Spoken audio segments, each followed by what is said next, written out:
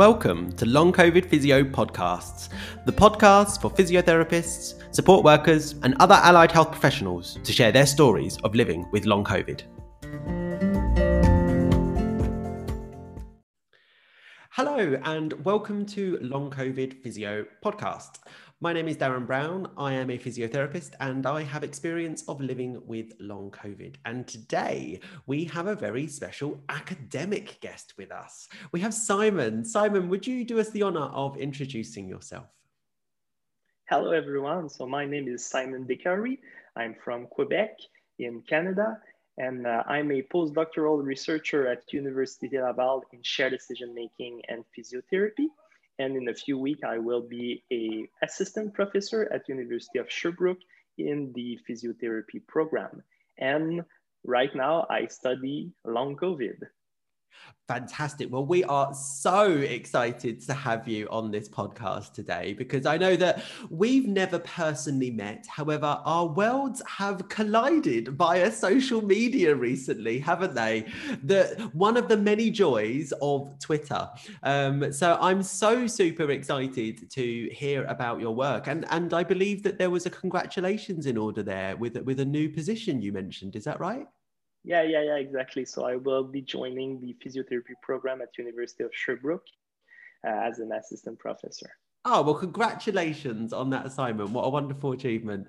So I've not been to French-speaking Canada. I've been to Canada quite a few times, but I've not been to French-speaking Canada. So I have no idea what time of day it is for you, what it's like there at the moment, like what's going on with your weather. Because when we had the last Canadian on, they were talking about minus 20 degrees, which to me just is not worldly.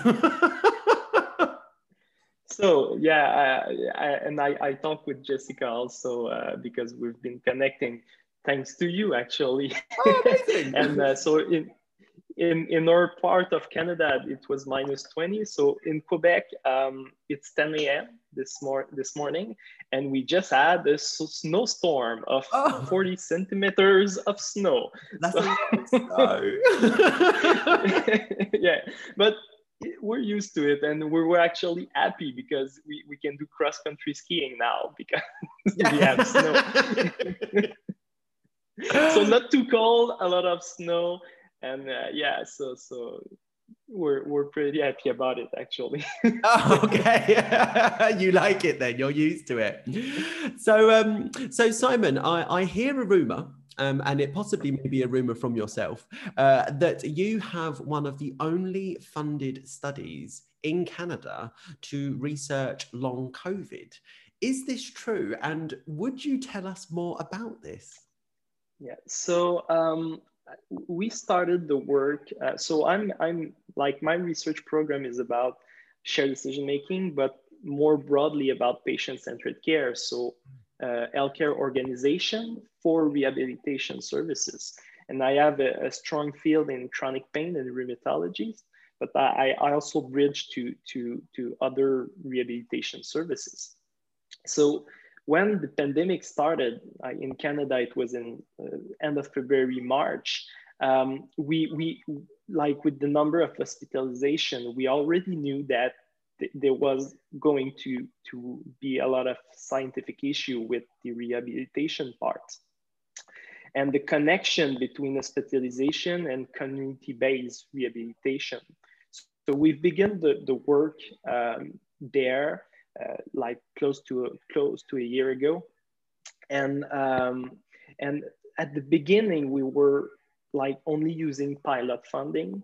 Mm-hmm. And we studied telerehabilitation as a way because we didn't know at the time about like the duration of the infection after 2 weeks, and so we knew we needed a telerehabilitation program.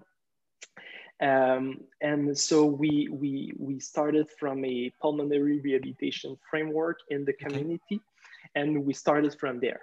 First study, and we recruited patients. Was a proof of concept study and it will be close to publication, which is like, publication takes time. So we're February. It took several months to do the peer review. So we're going as it's a process. So it it was a proof of concept study to verify if it was possible to follow post-hospitalized patient in their home. Okay. Was it safe?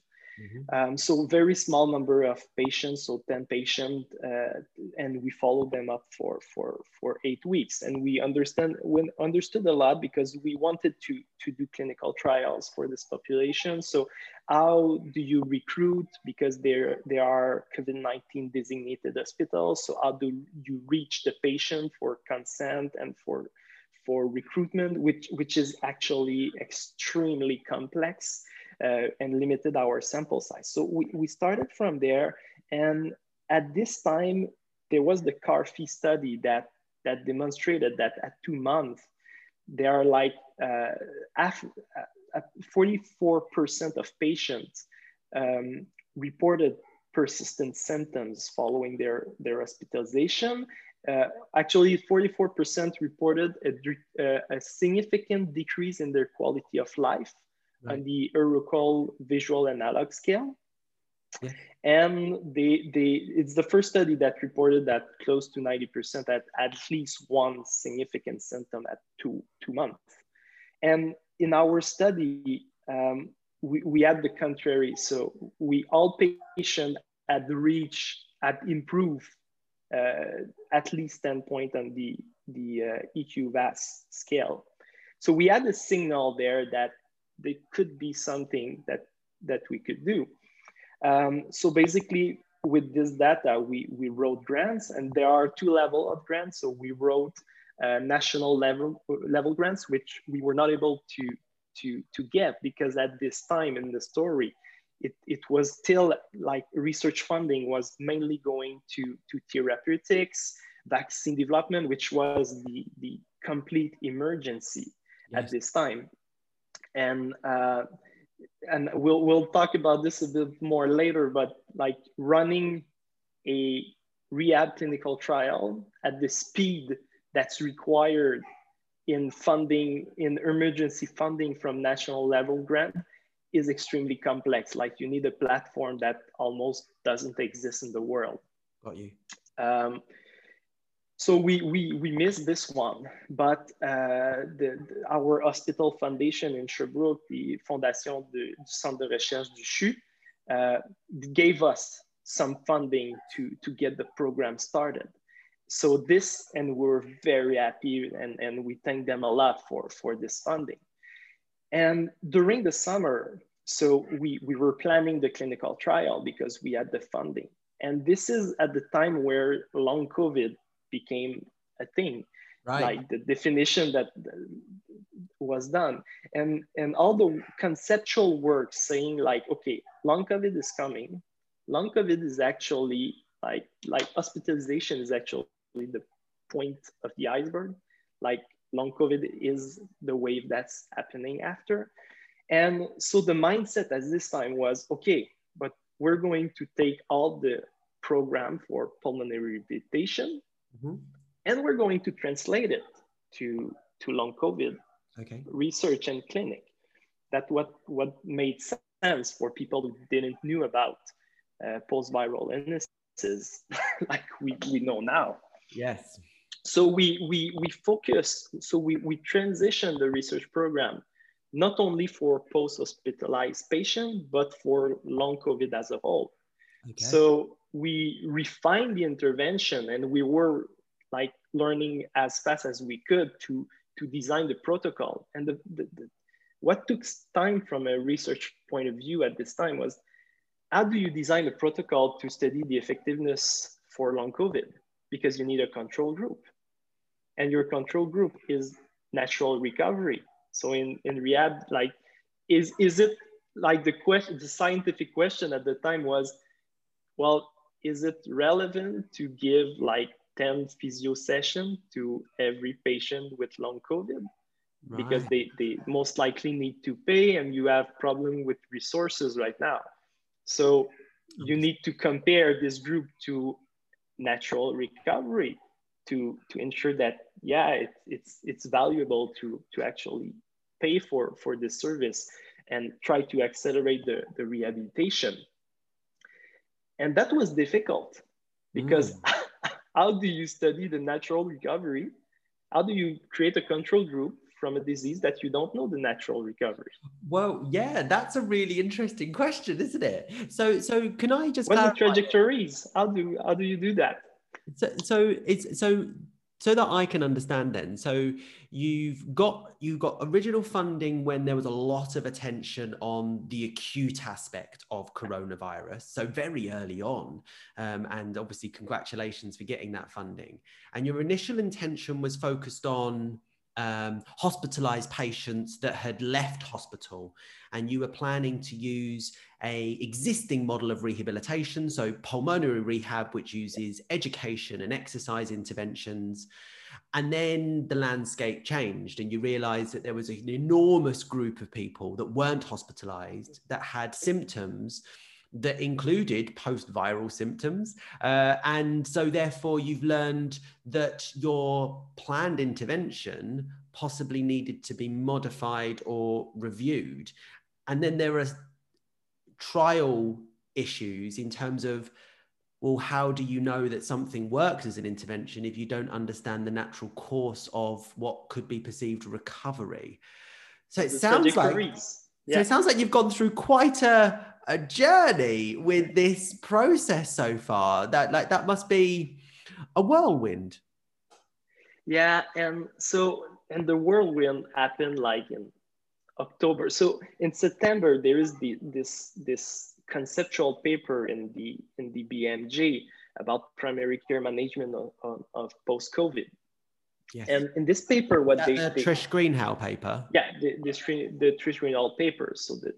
So they talk about primary care in general. So there is everything in there, from mass to pulse oximetry, and there is this chunk of text about pulmonary rehabilitation in primary care, because they already have clinic and they are already testing some stuff. And they report like several hundreds of patients already seen in these clinics. And they already, like, if you read the paper, there are the safety advices that are beginning to emerge. It's not they don't go directly saying it's a safety issue, but they say that it's a possibility. But like the mindset in September was like, okay, bring pulmonary rehab to primary care. And like from a scientific point of view, it was easy because you had so much evidence. You have like in pulmonary rehab, you have like the clinical trials, you have the trials, the non-inferiority trials that show you that you can use tele pulmonary rehab, that it's not inferior to in presence rehabilitation. So basically you can calculate sample size, you can do everything that you need from a scientific and clinical trial point of view. So, and then it accelerated because there was the first draft of the NICE guideline for long COVID. And there was this political announce that they were going to fund 40 long COVID clinic. And it was going to be with a multidisciplinary research program, because we had also Trisha Greenhalgh work with the 114 qualitative interviews, and they planned the organization of healthcare around this. And like it all accelerated. And the question I had at this time, because we're still trying to figure out how do you do this control group? And there was the REGAIN trial that was announced in November that, well, basically is a pulmonary rehab framework with psychological therapy that was announced, 1.1 million pounds. There was 10 million pounds for the network of clinic. And that all happened at the same time, like the draft NICE guideline for this is the framework for the clinic, this is where we're going. And I was still trying to think about how do you do this control group, because you have no idea about the trajectories. And I'm like, okay, they must know something that I don't to take decision with such certainty. I was like, okay, what's because I passed like 80% of my day reading the evidence. Like, I'm not that confident that we can do something like this. But seeing this, we kind of accelerated our ethics committee, and we said like, okay, we're going to follow, and like this is our physical activity framework. Um, and we had started to work with patient partners because I do all my stuff with patient partners. Fantastic. We had long COVID patient partners that we tested the program, and we had signal at this time that there was something not right. We say like, okay, they need multidisciplinary. Physio only was not enough. So didn't knew. And so we got the ethics committee because at this time, like there was no signal otherwise. But like in every clinical trial, you still assess adverse event and harms, but in a more broad way, like you monitor, but not precisely. So we obtained the ethics committee for our study, and we knew that we were going to be a smaller study than the Regain trial. It was normal. The Regain trial is I got the protocol here. It's 535 patients. It's very used, randomized, everything. So we said like, okay, we're going to do our clinical trial, but our clinical trial will still, like, we still think that we're not ready for a randomized one. We're going to do a fast clinical study, pre-post, very simple design. We're just going to follow 56 patients, and we're going to see if there are different groups trajectory, and we're going to better understand our population, because clinical trials are designed on the PICO framework. Yes. Pulmonary population, intervention, control group, and outcomes. Yes. And even the outcomes, like you have a disease, long COVID, for which you have so many different possible symptoms. How do you decide your outcomes framework? And we say like, okay, the only way we can do that is test an open set of outcomes.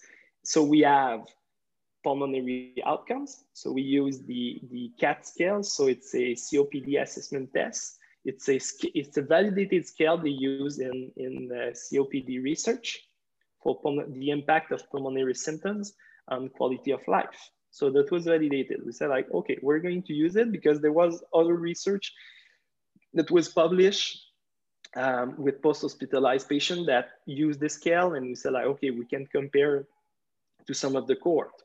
We use the EQ5D5L as a measure of quality, general quality of life, and the EQ visual analog scale for general quality of life, because it made sense. We had other cohorts with this data, so we could compare like how we're moving, because we're not randomized here, we're pre-post, so we need some kind of data to compare to other cohorts to see if there is signal. And we had fatigue. So when I first saw fatigue a few months ago, I was like, fatigue. I work with rheumatology patients. We know about flare of fatigue. And I dive in and like, no, we don't really know about fatigue that much. There are multiple tools to assess fatigue. Most of them are not that good in terms of psychometric properties. Yeah. So we ended up choosing the Chalder fatigue scale, okay. Which actually is the scale that made us understand the PACE trial. It's like the connection is there. This is how we found about it.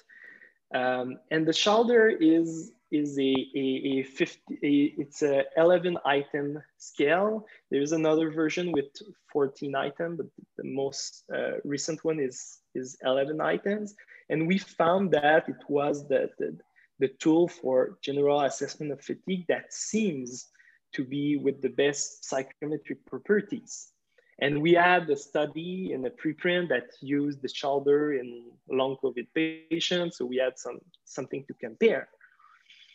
But even this tool is problematic. So if you go into the details of the whole PACE trial problem, and we can talk a little bit more about it in a moment, the shoulder as an outcome measure for clinical trial in post-viral fatigue is very limited, almost problematic, because you got a ceiling effect.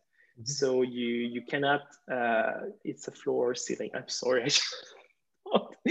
So you got a maximum effect at which you cannot really measure the impact of your intervention for most patients with post-viral fatigue. So that's one of the issue with this fatigue scale.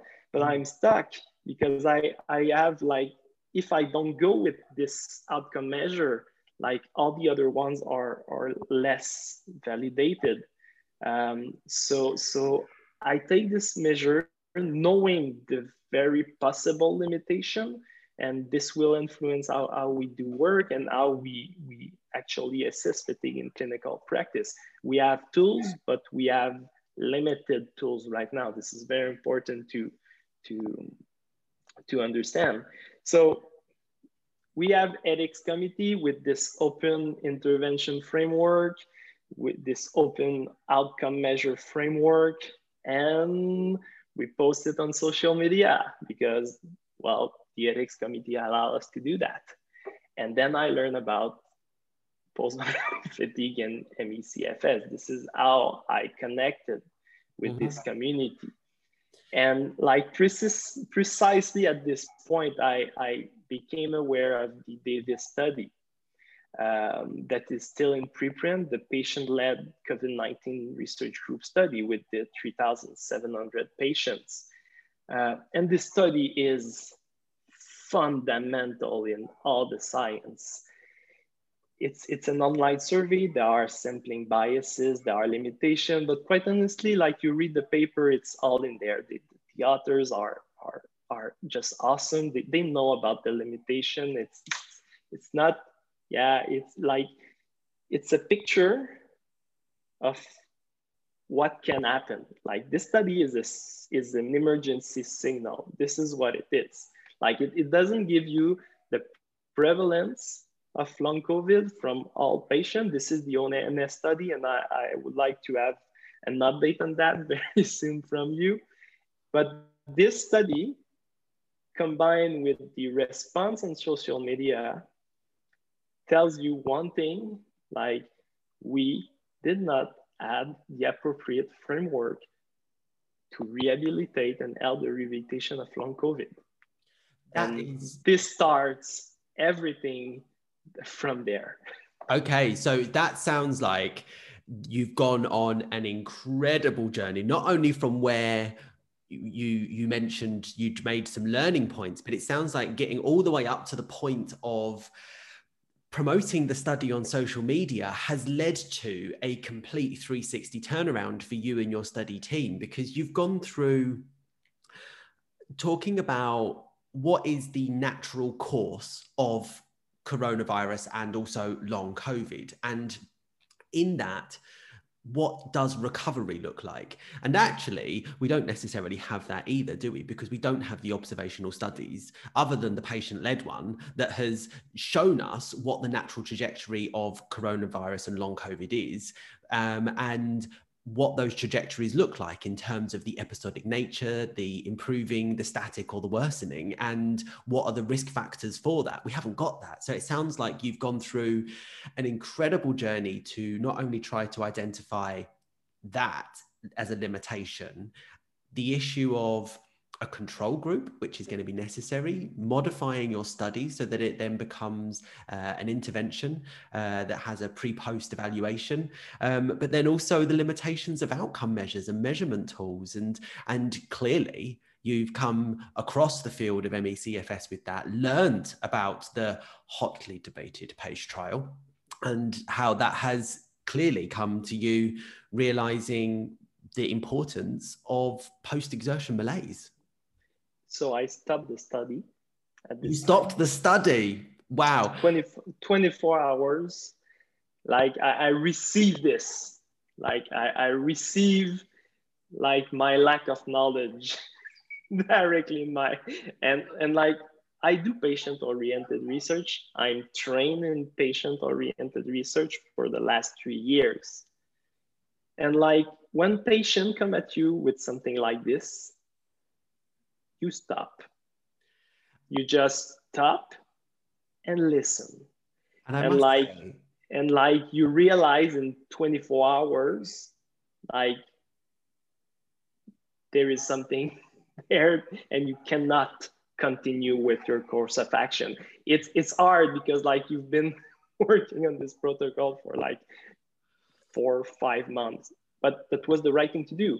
So I stopped. I called the ethics committee. I say, oh, we stopped. And we have, at this time, we haven't got patient in the trial. So that's fine. But we have all these stories that are happening.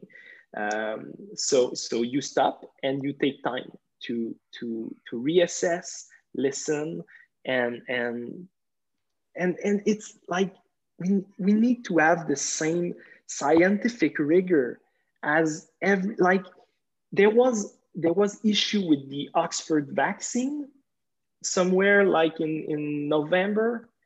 They stopped, they assessed the adverse event, and they took decision. yes, There absolutely. were issues when they started vaccinating because there were allergies reaction at this time. They stopped, they assessed the situation, and they make correction. Like we need to do the same thing in rehabilitation research. Absolutely. And I must admit, Simon, I think that one thing that I've particularly noticed is that from a social media response, that level of hearing what people have said that you've demonstrated and the reflexivity that comes from that has actually been so well received. I don't want to blow your trumpet, but because of what you've done, you are being celebrated as a researcher because you're actually hearing and listening and not telling us we're wrong, which is interestingly unique, which it shouldn't be, because Yeah, which is a shame, which is. yeah, But it's you are certainly being applauded for that approach, because not a lot of people living with long COVID, just like a lot of people living with long-term health conditions or any health condition, want to be involved in the responses to that. And certainly at the moment, with the rapid pace of responses to the global pandemic and now to long COVID, there does not seem to be much space for pause, reflection, and actual clinical academic debate about the right steps forward. So your approach is personally what I would be calling for, which is hearing. And so I want to thank you for that, because it's incredible. So I'm going to, thank you very much for this. Honestly, I think it's really influenced by my shared decision-making study and background. Yeah. Because like ultimately, when I thought about this, like I thought like, okay, if I had a $1 million trial and I have like all my staff there, like I'm just like using $100,000 per month of research funding, like how would I have reacted? Because it's a small study, so I had the flexibility to respond and to react. And I'm ultimately, I'm going to tell you, and I'm on the record here. So when I do get to the level where I can manage a $1 million trial, I am going to do the exact same thing. So I'm on record. And why is that? Why is that? Like I dive down in the PACE literature, and like for a month, like with my team, we've been studying like what happened, because actually you have like 4 decades of problem, and like the PACE trial is like one problematic trial of all this literature. There is a Cochrane review on this, which is also problematic. you have a new systematic review that explains the history of all this and why it's problematic. It's not the first one. There is an old history there. And you know, I study shared decision making. Shared decision making is about deciding with the patient, balancing the evidence and the patient value and preferences. That's the principle of research that I'm studying. Yeah. And most of my program is about chronic pain and opioids. So we're trying to de-implement opioid because it got known harms, but patients, a lot of them need this medication to function. So you're trying to do the balance. It's the same framework. Like here we have a harmful therapy, not a possibly. It's like when you have like more than 50% that from patient that report harm, it's a harmful therapy. There's no question there. So we have a weak evidence, and we have patients that are literally terrorized by this narrative.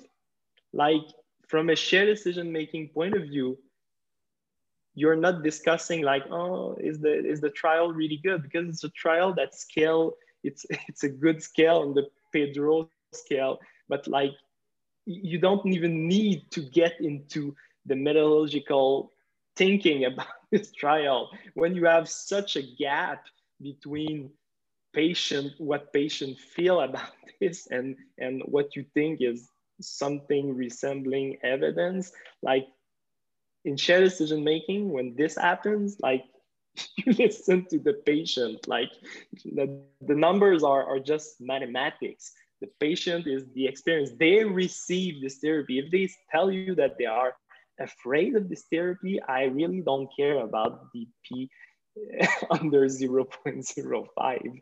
So basically, like when you design the trial, when you design the study, and this happened, like you listen to the patient because they are living this therapy that you're trying to force on them. It's just this basic patient-centered care principle here. Absolutely. So I think my obvious question, which I'm not going to ask first, but I will come to, will be, so what have you changed? Or what's next? But before I ask that question, and I don't know whether you're allowed to tell us or not, because I'm sure it's all under some sort of embargo, but my question is actually going to be more around the learning process that has happened through this, which will be, first of all, applauded and celebrated, not only by people living with long COVID, but also by the ME/CFS community. Because if anybody is listening to this and doesn't know about the trauma that you mentioned that's been experienced by that community following the outcome and the persistent outputs from the PACE trial, which was around exercise or graded exercise therapy and cognitive behavioral therapy as an intervention for myalgic encephalomyelitis or chronic fatigue syndrome. The learning you've gone through on this journey, the skills that you've utilized to go through this learning and reflection and reflexivity, is that something that you are going to publish? Because that in itself is such useful information, how you got to the point of where you are now. Because this rehabilitation has a complex history in terms of research. So for anyone listening, I'm both clinical and academic. So I love these academic discussions. I get a little bit excited about them because a lot of the time academic rehabilitation research is focused on a model that's very biomedical. And we know that obviously rehabilitation is not biomedical, it's biopsychosocial, although that term also has challenges in the context of other health conditions like ME/CFS because of the traumas that have been experienced. And so frameworks of rehabilitation don't always, or research rehabilitation don't always need to follow the same thing and can in fact make our own paths. And that path can include learning from the errors or mistakes or blind spots that we weren't aware of. And so maybe this is an incredibly leading question, or maybe a plea. are you going to publish a reflection on what you've learned for this? Because it could be transformative for the way that rehabilitation research is conducted. Yeah, so I'm really invested in patient partnership. So like I do patient partnership. I love working with patients. Um, I would like every patient in my studies to be a patient partners, but sometimes they need to be a patient, not a patient partners in the study. So sometimes we have difficulty because we talk to them and we ensure that they have the best experience when they come to a clinical study. So I'm really invested in the science of patient partnership, and this is what we're learning here. We're learning about, like, it's not about one or two patients in a clinical study.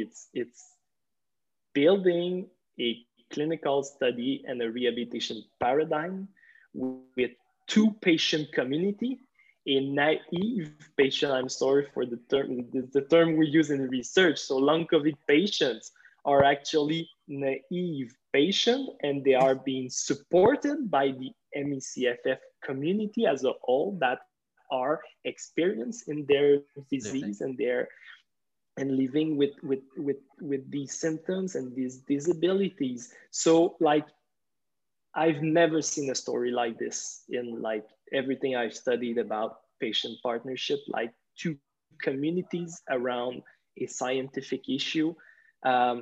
Yeah, I'm going to tell the story. I'm going to tell the story because this needs to be known to the scientific community, what the rehabilitation community is doing right now with the patient and the clinician. Because right now, like the pace of the clinical trials and rehab for long COVID is not going fast enough. It's not going fast enough. So we need like experimental experience learning from both the communities and the clinicians, because there are clinicians all over the world right now that are following your leadership, the leadership of Clark, Nicola, and Michelle from Physio for ME. And we're building experiential evidence like right now. This is the pace but this is a story of worldwide patient partnership here, and it's awesome, and we're going to I am learning a lot from this, like emotionally speaking, like I'm learning a lot and still, so the story is not finished, and there are journals that are interested in these stories, and they are editors-in-chief that wants to publish patient voices, and like we can say it, but we have one paper, me and you, and that was written with patient partners, both long COVID and ME/CFS. And we've taken, like, this paper is important for me because we have taken the peer review process. It's in peer review. The paper is about what we propose as safety measures for long COVID and ME/CFS. And we've sent it to a journal, and it's peer reviewed. So once we finish the process, it will most likely be published in a journal, and it will be assessed by external reviewer. And that's the way to do patient oriented science also. That's the way to it's editorial format. Yes, it's a vision of a group, but once it's peer review, it's quality patient voices. Because you work the text, you reflect, you send various versions, and this, we need to see more of this, because not all journals publish patient-oriented research, and that's fine, but there is a space in the literature for this, and it's important, because honestly, if we have been doing patient-oriented research in ME/CFS for 40 years, perhaps we will not be at the same point right now, and that's important. And that's a message that many people in the ME/CFS community living with ME/CFS have been saying all along, haven't they? Which is, if only there had been the investment in this area of science and healthcare, we could have completely had a different story right now.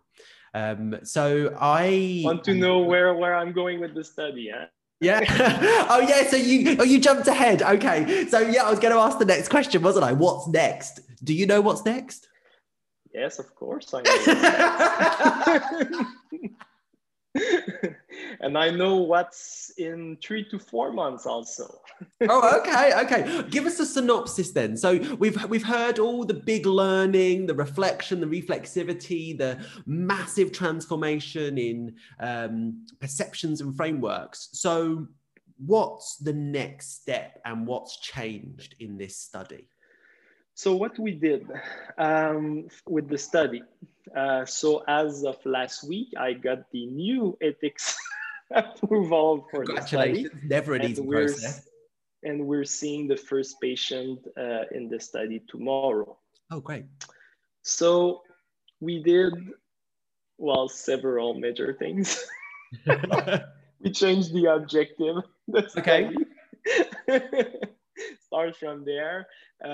Okay, so we knew that the physiotherapy intervention was not the good intervention. Okay. But we knew that there was a framework to help patients that was most likely a safe framework, which is the stop, rest, and pace framework. Mm-hmm. So you focus on the rest.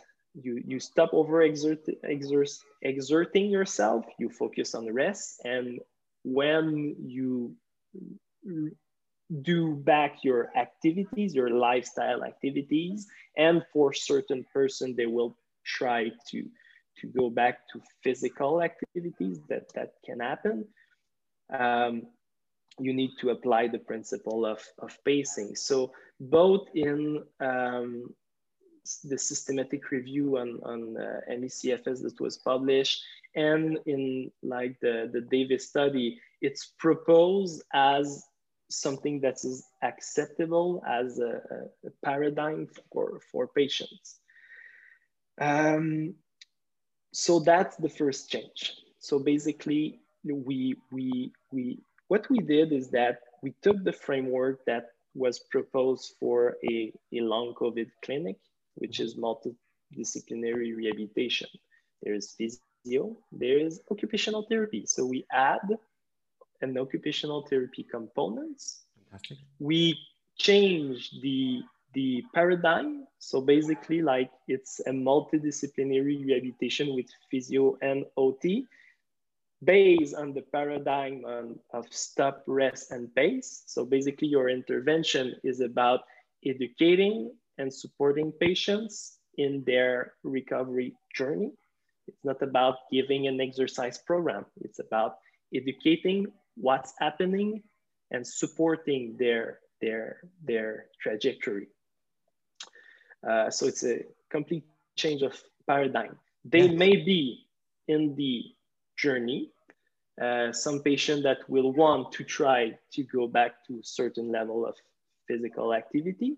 So we educate like how to do this safely, and we teach them like the current principles, like heart rate monitoring.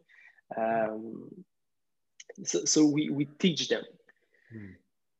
So that's the paradigm, and the objective number one is to verify, is this new paradigm multidisciplinary, is it safe? Good. So it's a safety study. And how we do that? So we already add our basic adverse event monitoring, but we added the DePaul questionnaire. That's the DePaul symptom questionnaire from ME/CFS. Yeah, the DePaul symptom questionnaire for post-exertional malaise. Perfect. So basically, like at the beginning, my mind was resisting. Like I said, like, okay, you're gonna screen everybody with the DePaul, and the one that don't have post-exertional malaise, you're going to give them the normal program. And patient partners said, no, you don't do that, because you don't know when it will develop. And indeed, when you look at the Davis study, like the PEM symptoms can develop over the first 2 months of the disease. So basically, and as a personal experience, mine developed after 6 months of exercise. So I had no PEM and I was doing graded exercise therapy. And at 6 months, I crashed, and because I didn't recognize it. Sorry, I've jumped in, carry on. Yeah, and that's important. So it's a safety study, and we know that PEM is, among everything, one of the most important safety issue. So everybody gets the poll. So the poll is, there is a previous version with 5 questions, and the patient said in the development, it was published like in 2016, something like this. And the patient said, no, it's not enough. Okay. The new version. So there is the new version, which has 10 items, and you assess the frequency and the severity. And that's the one we propose in the paper. That's currently in peer review. And there is the other version. So if you have a MECFS clinic and you really want to dive down, there is a complete evaluation of everything. But for research purposes, it was not very feasible to have this one. So every patient gets the poll every 2 weeks. Okay. And we're just going to document how it happens. And everybody have a adverse event monitoring journal, and everybody have the activity journals, so lifestyle activity and any activity they do.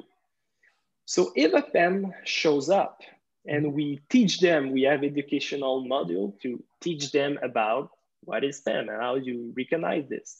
And this was like informed by discussion we had with patients, because myself, I cannot tell you how it feels except what I learned from patients. So basically, if a PEM come up somewhere in the process that we are teaching them to stop, rest, and pace, we're gonna know.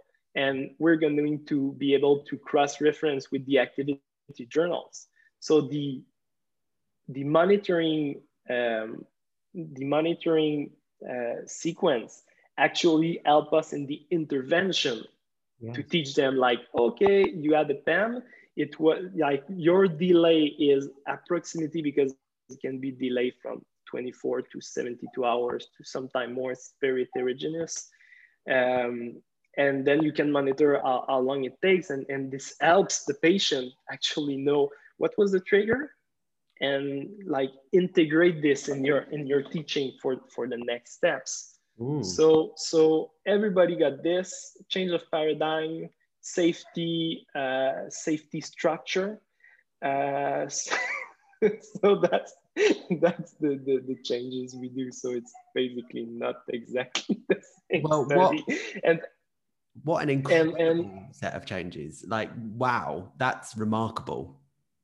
And what we did also is that we kept some of the physical activity framework, but for later on, because there is also this group in the evidence that we see right now. It's basically between 25 and 30% of patients that develop fatigue without the post-exertional malaise. So basically they don't fit the criteria. So if you're long COVID, you're not, like, it's not the same thing as MECFS until some point in the disease. You can actually, like, you need, I know there are discussions in the new NICE guideline. Like, I've been sent a 356 pages document that I'm still reading.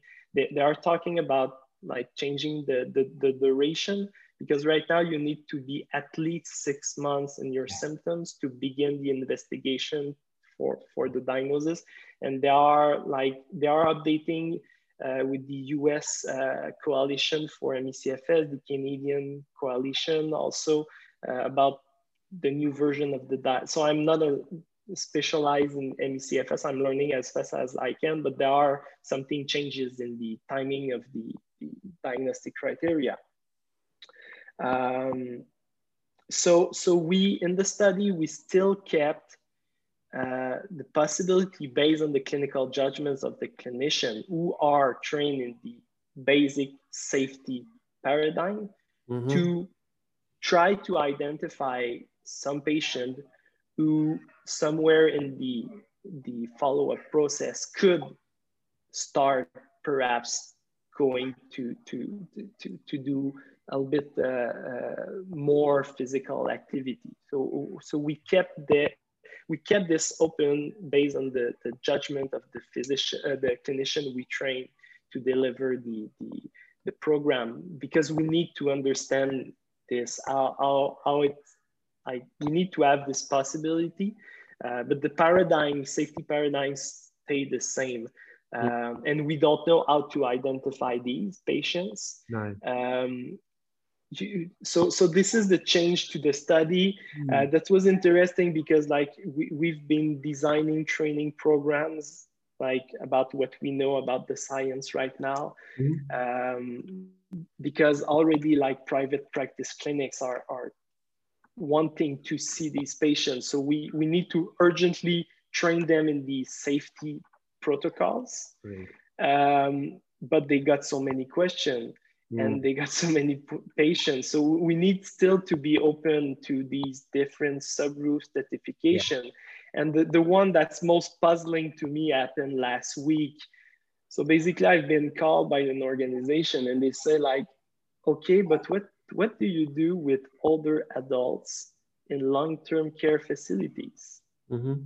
Because right now, a lot of like the long COVID study was done on, I think the average age is like, it's between 40 and 55 years old. So it's not older adult like 70 to 80 years old with comorbidities in long-term care facilities. But in long-term care facilities, and we have many issues with managing these patients, at least in Quebec, a lot of them will live the COVID in their own. So they're not going to be sent to the hospital. And the people working there told me like they fit the definition of long COVID, even if they are 80 years old, but they can have a mild COVID diagnosis. They told me like, what do you do with this? Yes, very important. Because the basic framework is deconditioning. Of course. Like, and I received the WHO guideline for COVID-19 like a few days ago that was published January 25th, and is there like the framework for older adults is deconditioning. I was like, okay, but I don't know, but these patients could have ME/CFS-like symptoms in their recovery. So if you apply deconditioning, you're not going to know. So this particular population, I don't know the answer. No. So I said like, okay, well, pulse oximetry, the pole of everything, just everything because we don't know.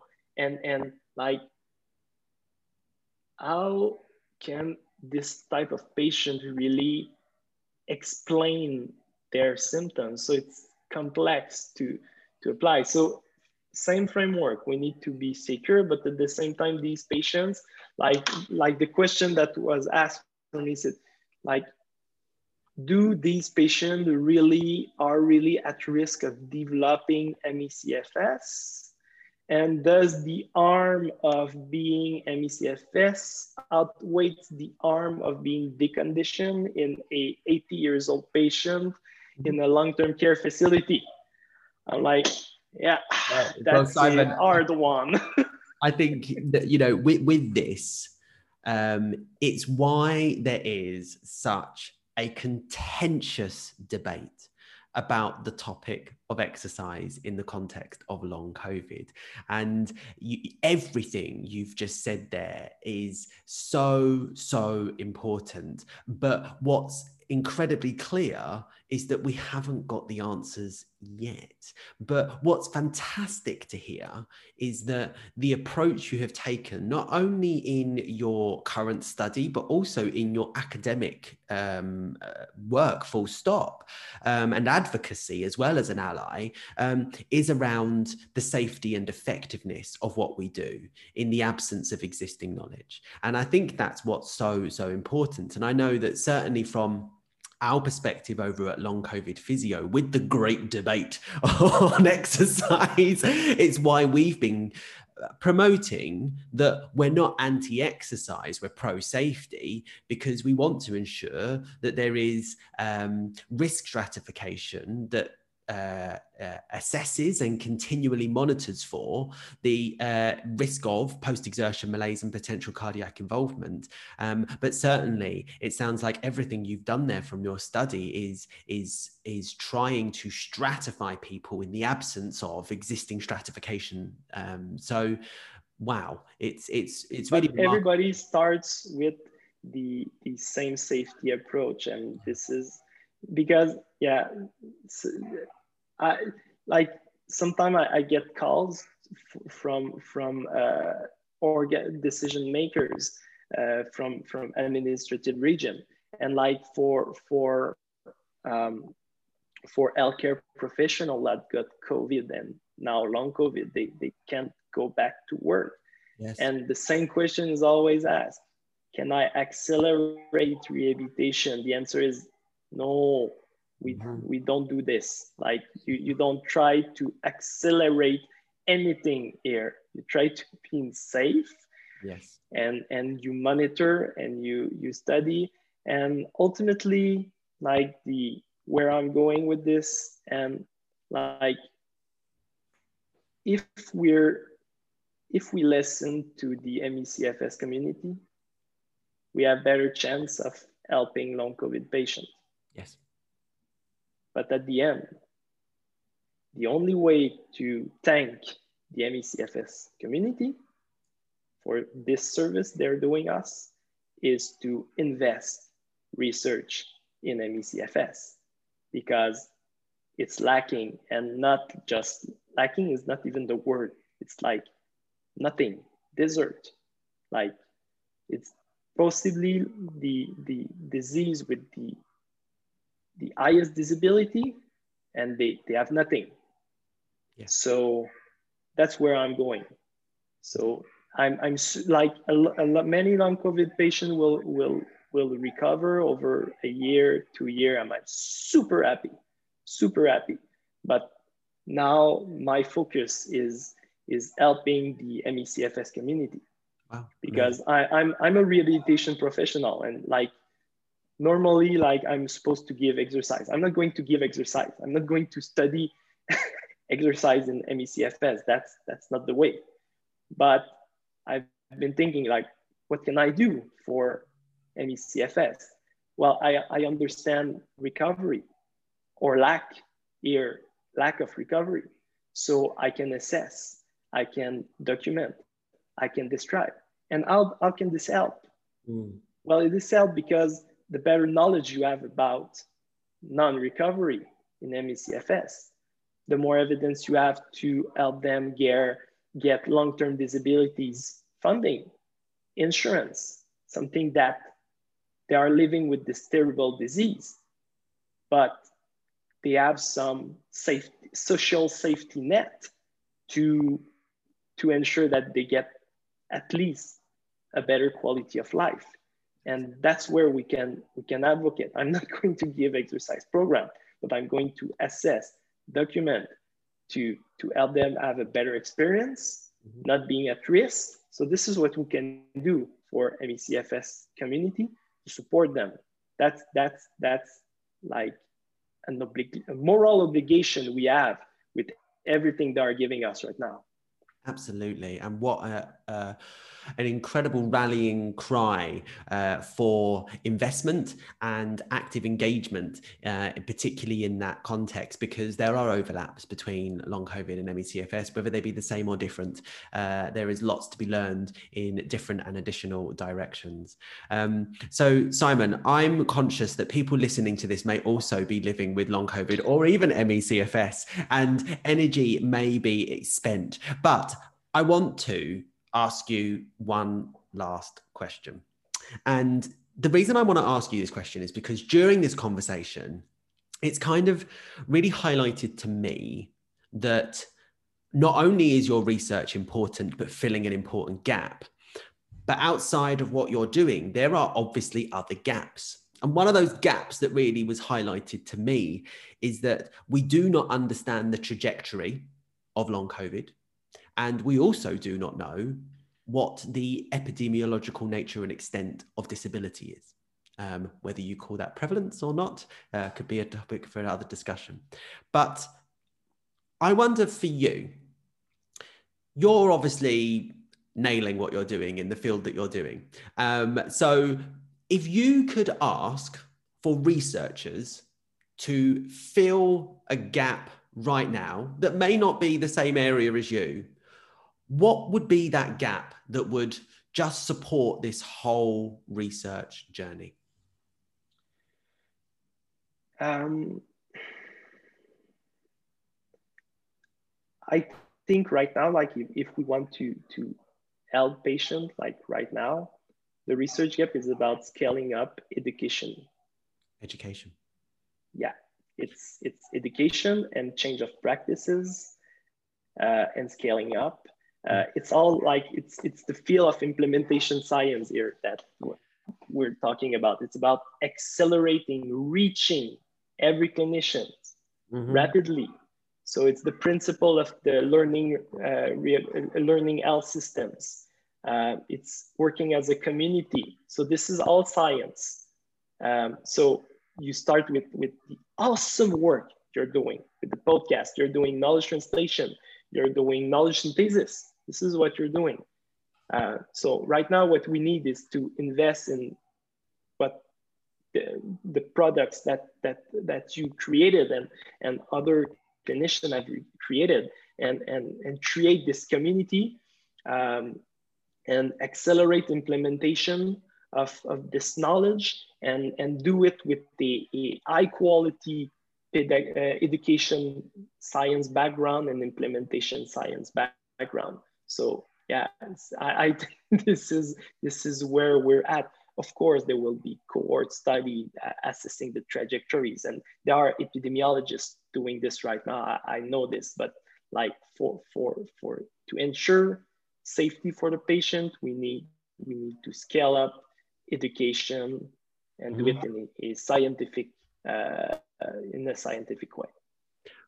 Well, I think that may be a call to get some other people on a podcast that I'm thinking about now. I'm thinking about some very senior figures in the world of physiotherapy. Simon, I want to say thank you so much for this podcast. I have thoroughly enjoyed listening and learning from you, and also being in awe of everything that you have done. So I want to say thank you for the podcast. I want to say thank you for your research, and I want to say thank you for everything you are doing for more than one population of people living with health conditions. Thank you very much for everything you're doing. Also, thank you very much, and thank you to all clinicians that are helping patients right now getting better. Thank you. Yes, absolutely. We'll end the podcast there. Thank you.